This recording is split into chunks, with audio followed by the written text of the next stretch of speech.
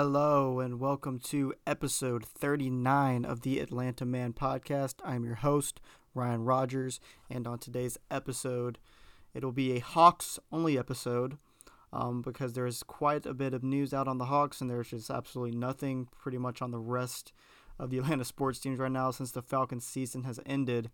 But there is one headlining move that happened last week with the Hawks that we will get into now to start the show. And it is that the Atlanta Hawks dealt Cam Reddish to the New York Knicks for some pieces that we will get into in just a second. But just on its face, the Hawks pulled the trigger. Something that has been rumored and speculated for quite some time is that the Hawks were looking to trade Cam and looking to move on from him. And it finally happened here. It was rumored the night before that the Knicks were among the candidates of teams that could be a trade partner with the Hawks for Cam. And then not even 12 hours later, or about 12 hours later at 11:26 on Thursday, Adrian Wojnarowski of ESPN reported that the Atlanta Hawks are trading forward Cam Reddish to the New York Knicks for a deal that includes a protected 2022 first-round pick via the Charlotte Hornets and Kevin Knox, a forward from the Knicks. That's also a young guy. We'll get into him in a minute. And the Knicks also acquire Solomon Hill and a 2025 second-round pick via the Brooklyn Nets in the trade. So, first reactions to this were it's kind of an uninspiring package coming back to Atlanta for Cam. Just the kind of player that he is and the pedigree that he has, being drafted where he was 10th overall about 3 years ago now, and the flashes that he has shown in his young career.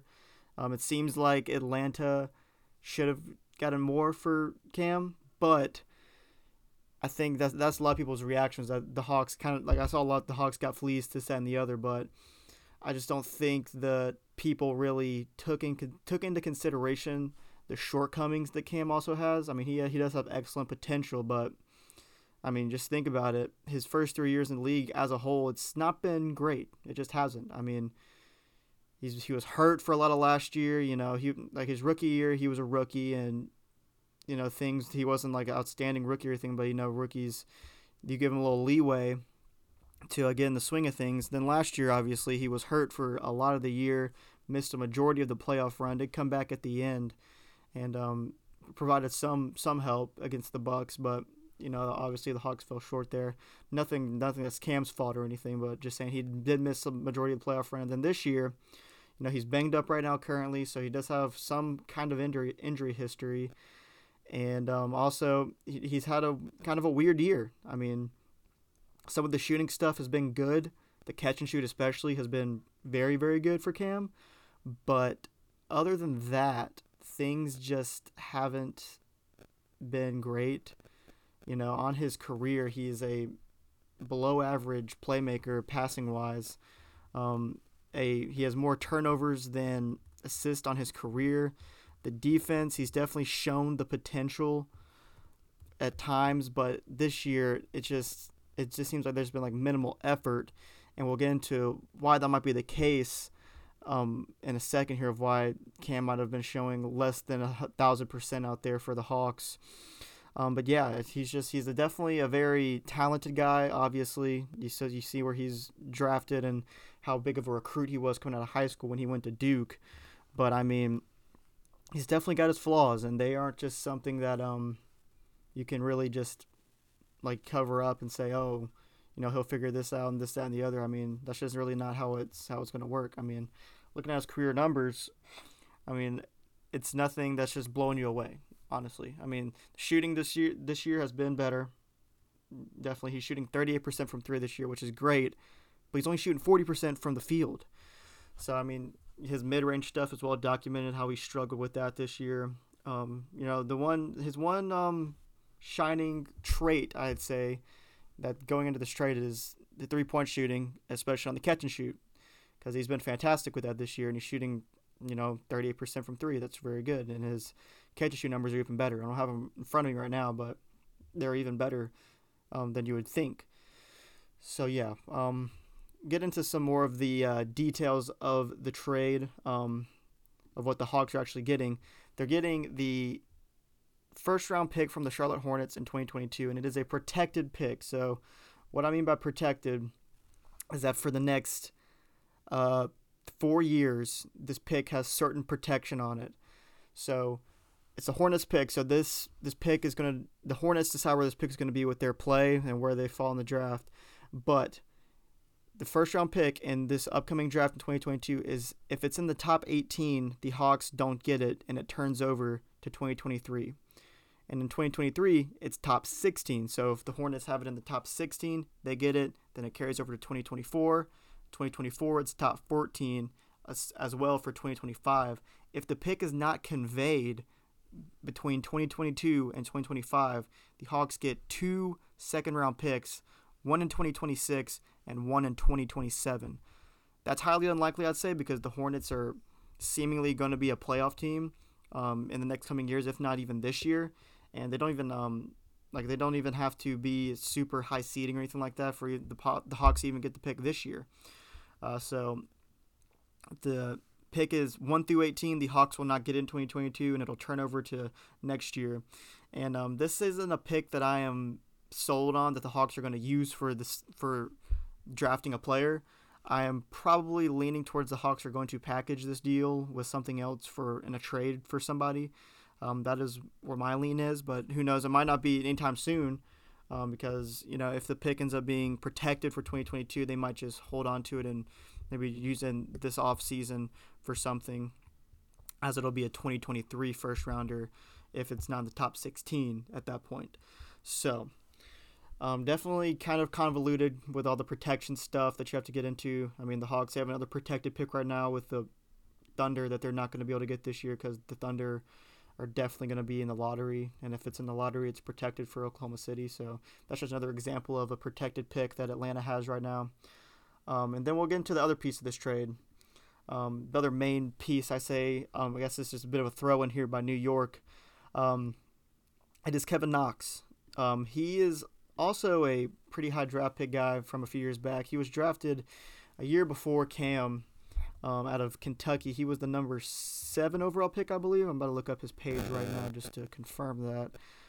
Yes, he's the 9th pick, actually. 9th pick in the 2018 draft, so a year before Cam and a pick before Cam.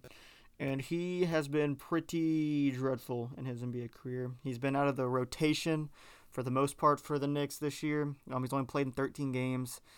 And in those games, the numbers are pretty ugly. 3.6 points per game, only 8.5 minutes per game, shooting 37% from the field, and 35% from three, if I could spit it out there. But yeah, he's definitely struggled early in his career. Got a big share of playing time and starting time actually his rookie season. And since his rookie season, it's been 3 seasons, including this one, he's had 4 starts, which isn't what you really want out of your number 9 overall pick. But yeah, he has been very bad to start his career, to say the least, and kind of been on a downward trajectory ever since he got into the league. But he's still a young guy, 22 years old. He is a free agent after this year, a restricted free agent at that. So the Hawks could offer him a qualifying offer at the end of the year if they wanted to do that to make him restricted. But I don't think they will, because I don't think that he's even worth the qualifying offer money, which is, I believe, $7.9 million. So, I mean, this is really just a lottery ticket for the Hawks more than anything. He's just a throw-in. He's still a young guy, and he's obviously got some sort of pedigree. He was a big-time recruit out of high school. He was 10th in his class in 2017, went to Kentucky, top 10 pick in the draft, all that stuff. But up to this point, he's been a bust. There's no other really other way to put it other than that top 10 pick out of Kentucky, and he's just not been very good in his career. So yeah, just kind of a scratch-off ticket for the Hawks, really. He's not the main piece of this trade. The main piece is that first-round pick, but maybe Kevin Knox could come in. He is a combo forward.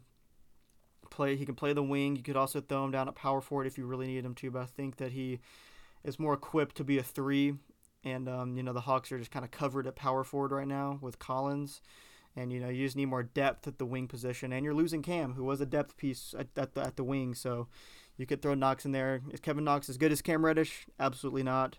I've seen some people try to throw that around. He's just not. I mean, like it's not like Cam is just like leaps and bounds better than him, because Cam definitely has a ton of flaws too. But Cam has definitely shown way more promise than Kevin Knox has, and he's a year younger. So the Knicks have another year of control over Cam too next year, and the Hawks do not have that over Kevin Knox.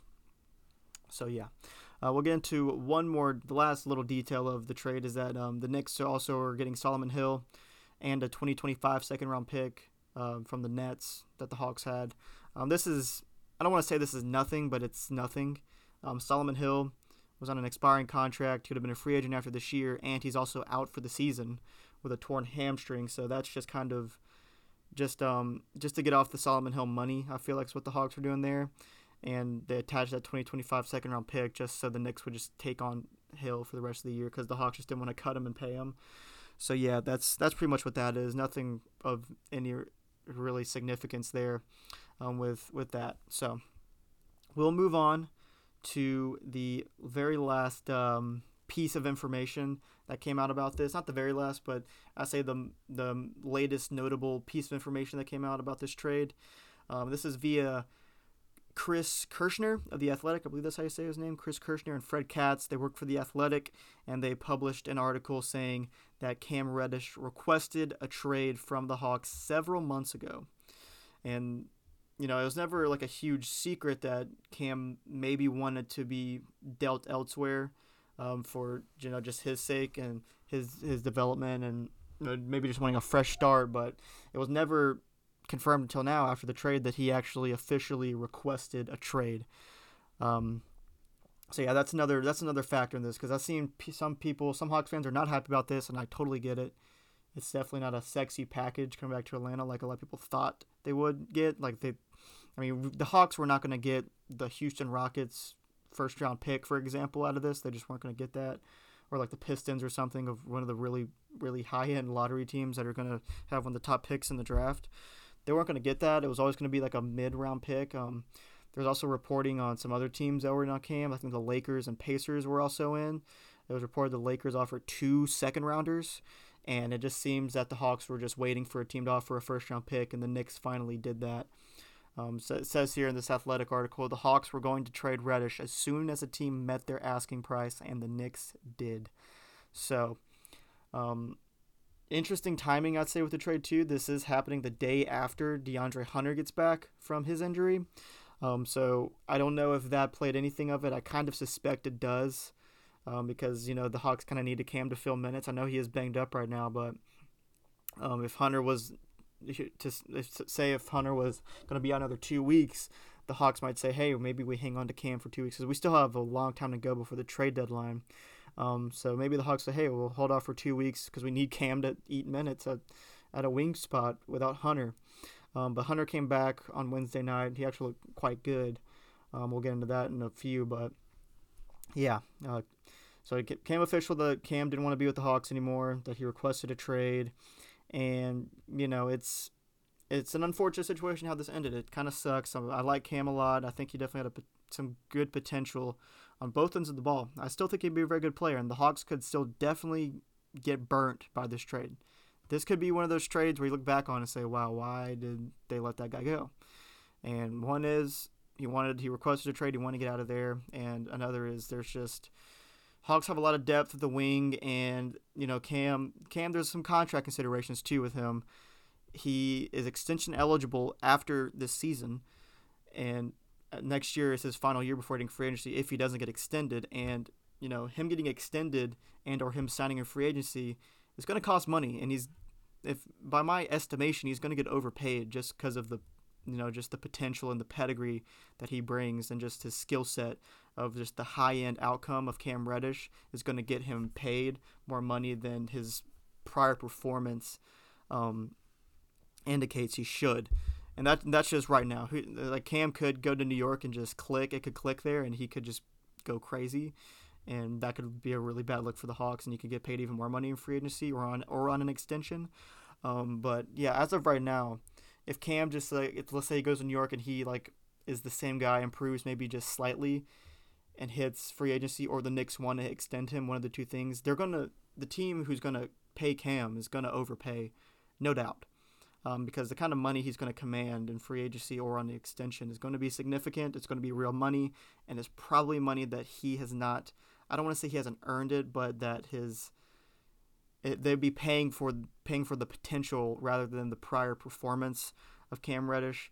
And the Hawks knew that, and the Hawks knew that they probably weren't going to do that. They probably weren't going to extend Cam in the offseason, and they probably weren't going to match a contract if he became a restricted free agent in a year and a half from now. So yeah, it's a peculiar situation. It's definitely a very weird trade.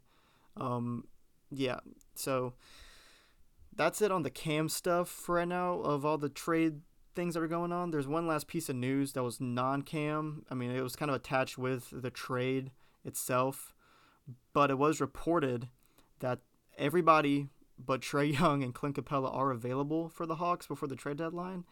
And I know what you're thinking, why is Clint Capella untouchable? He is technically untouchable because he literally cannot be traded until, I believe, this offseason. So you can't trade Clint. It was part of his new contract, or the extension he signed, rather, this offseason, that he couldn't be traded during this season. I think the Hawks would have to wait until this offseason if they did want to trade Clint. So right now, Clint and Trae for obvious reasons are untouchable for the Hawks, and that I mean, there are significant players other than them two that the Hawks could part with.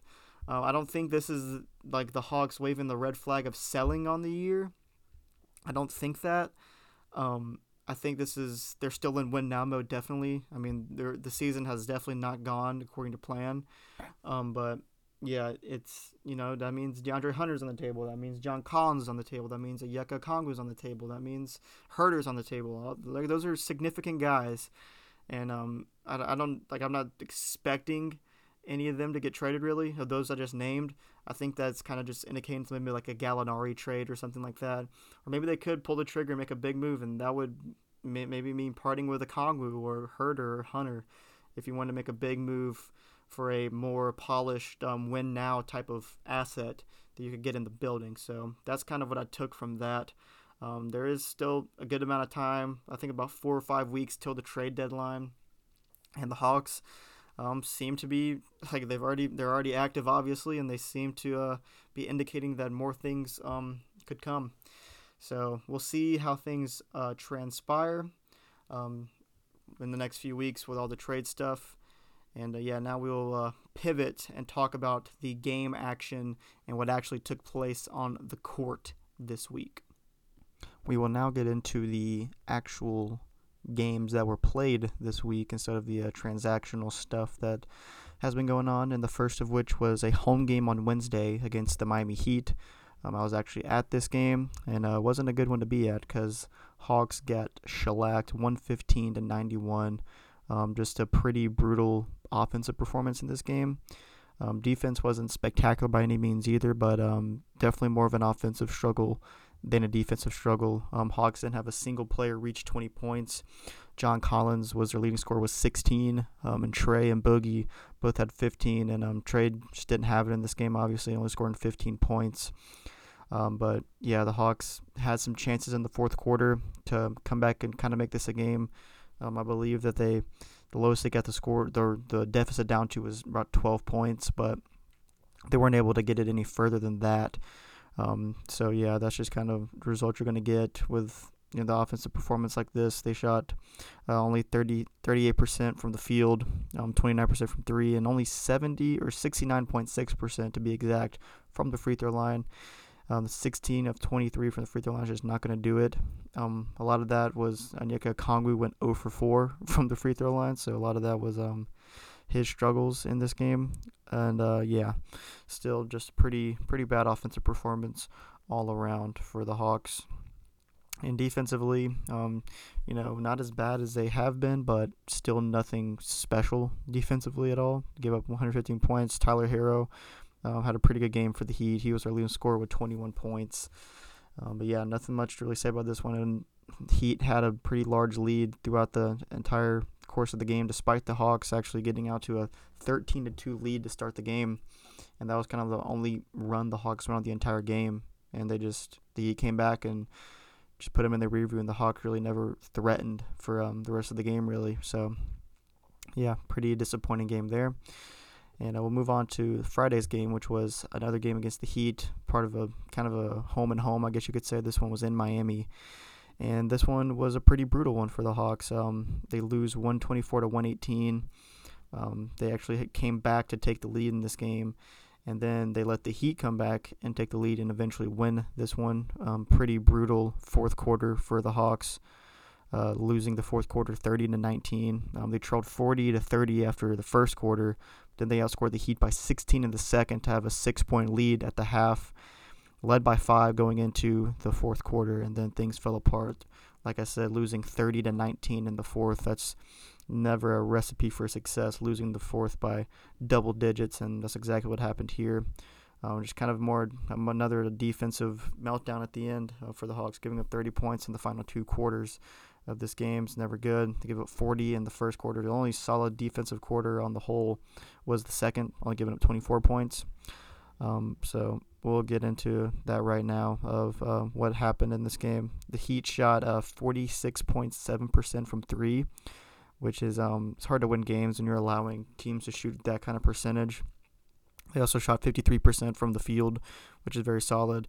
And the Hawks shooting was pretty good too in this game. They shot 48% from the field and 42% from 3. So, when you shoot that well from 3 especially, you think you have a good chance of winning, which they did, but it just didn't happen because defense just kind of let them down. And, that's just kind of been the theme of the year. These videos keep playing on ESPN's website, which is just very annoying. Sorry about that. But yeah, just kind of a heartbreaking loss at the end. Hawks were in this one, unlike the game on Wednesday. And, that's kind of what happened in this next game, too, Saturday against the New York Knicks.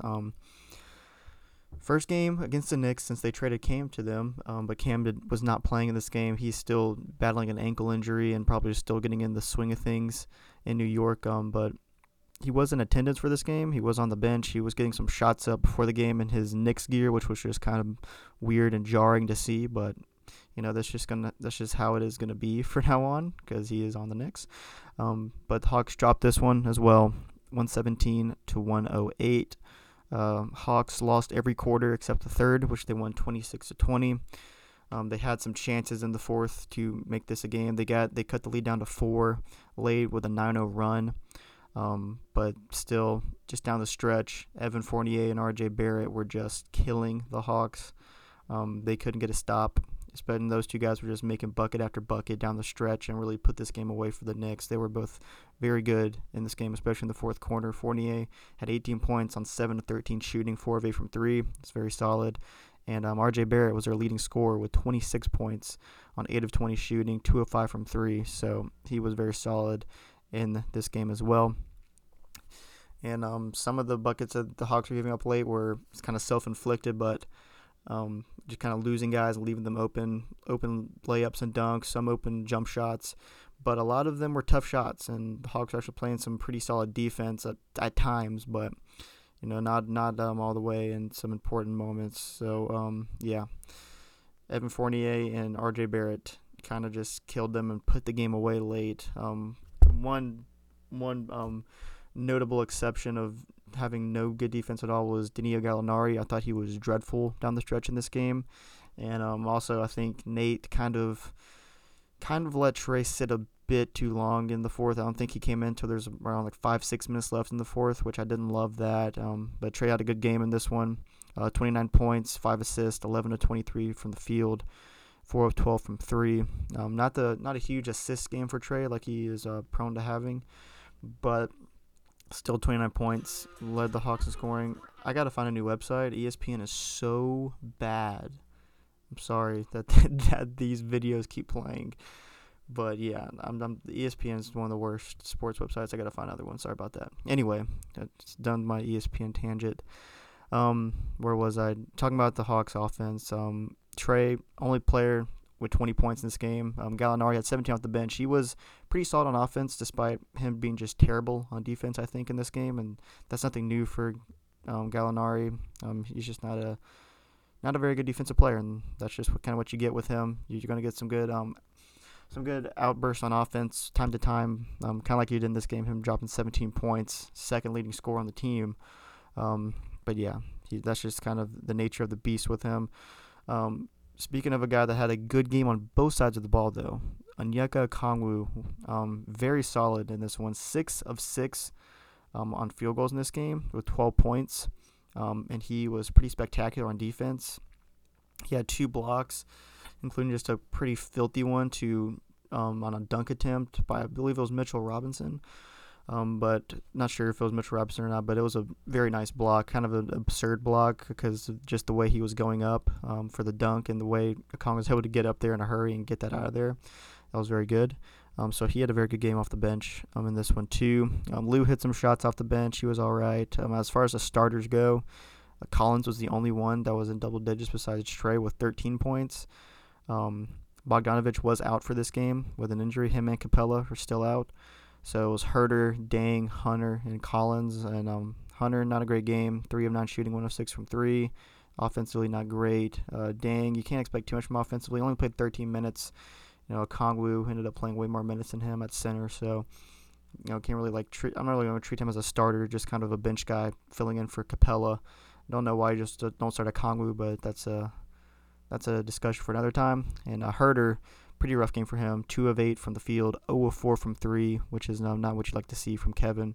You like to see him knocking down threes, and he didn't really have that going in this game. Hawks offense wasn't great again in this one, and the defense let them down the stretch. I know it's like a broken record, but that's just how it's been this year for the team.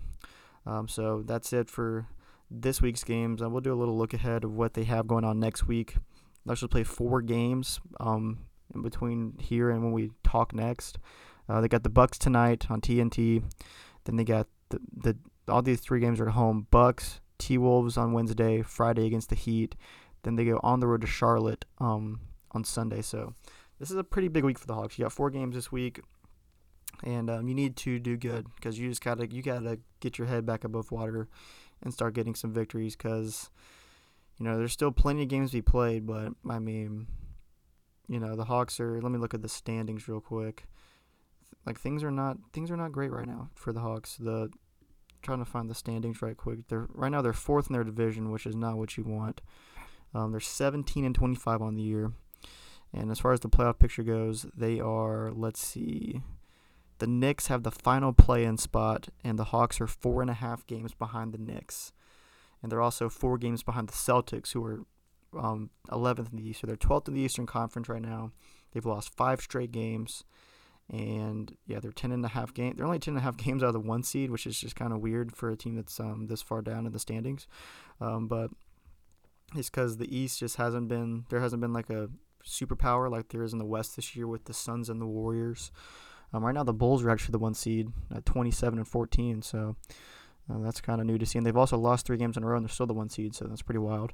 But anyway, yeah, the Hawks 4.5 games out of the play-in right now. I still think that is definitely obtainable. I still think that they could get one of the top 6 seeds as well in the East and not have to play in the play-in and have a normal playoff series waiting for them. That's definitely a high-end outcome with how bad they've been playing. But, yeah, I still think this is a team that's going to be at least in the play-in game. If they're not, it's not going to be good. I don't know what's going to happen. I don't think McMillan's going to get fired or anything. I can't see that happening. But, yeah, I don't know. They just traded Cam Reddish, and I think they're going to be more active as the trade deadline approaches also. So we'll just see how that goes and see how they can go about improving this team for this year. So that'll do it for this episode. If you made this far listening, I really appreciate it, and I will see you in the next one.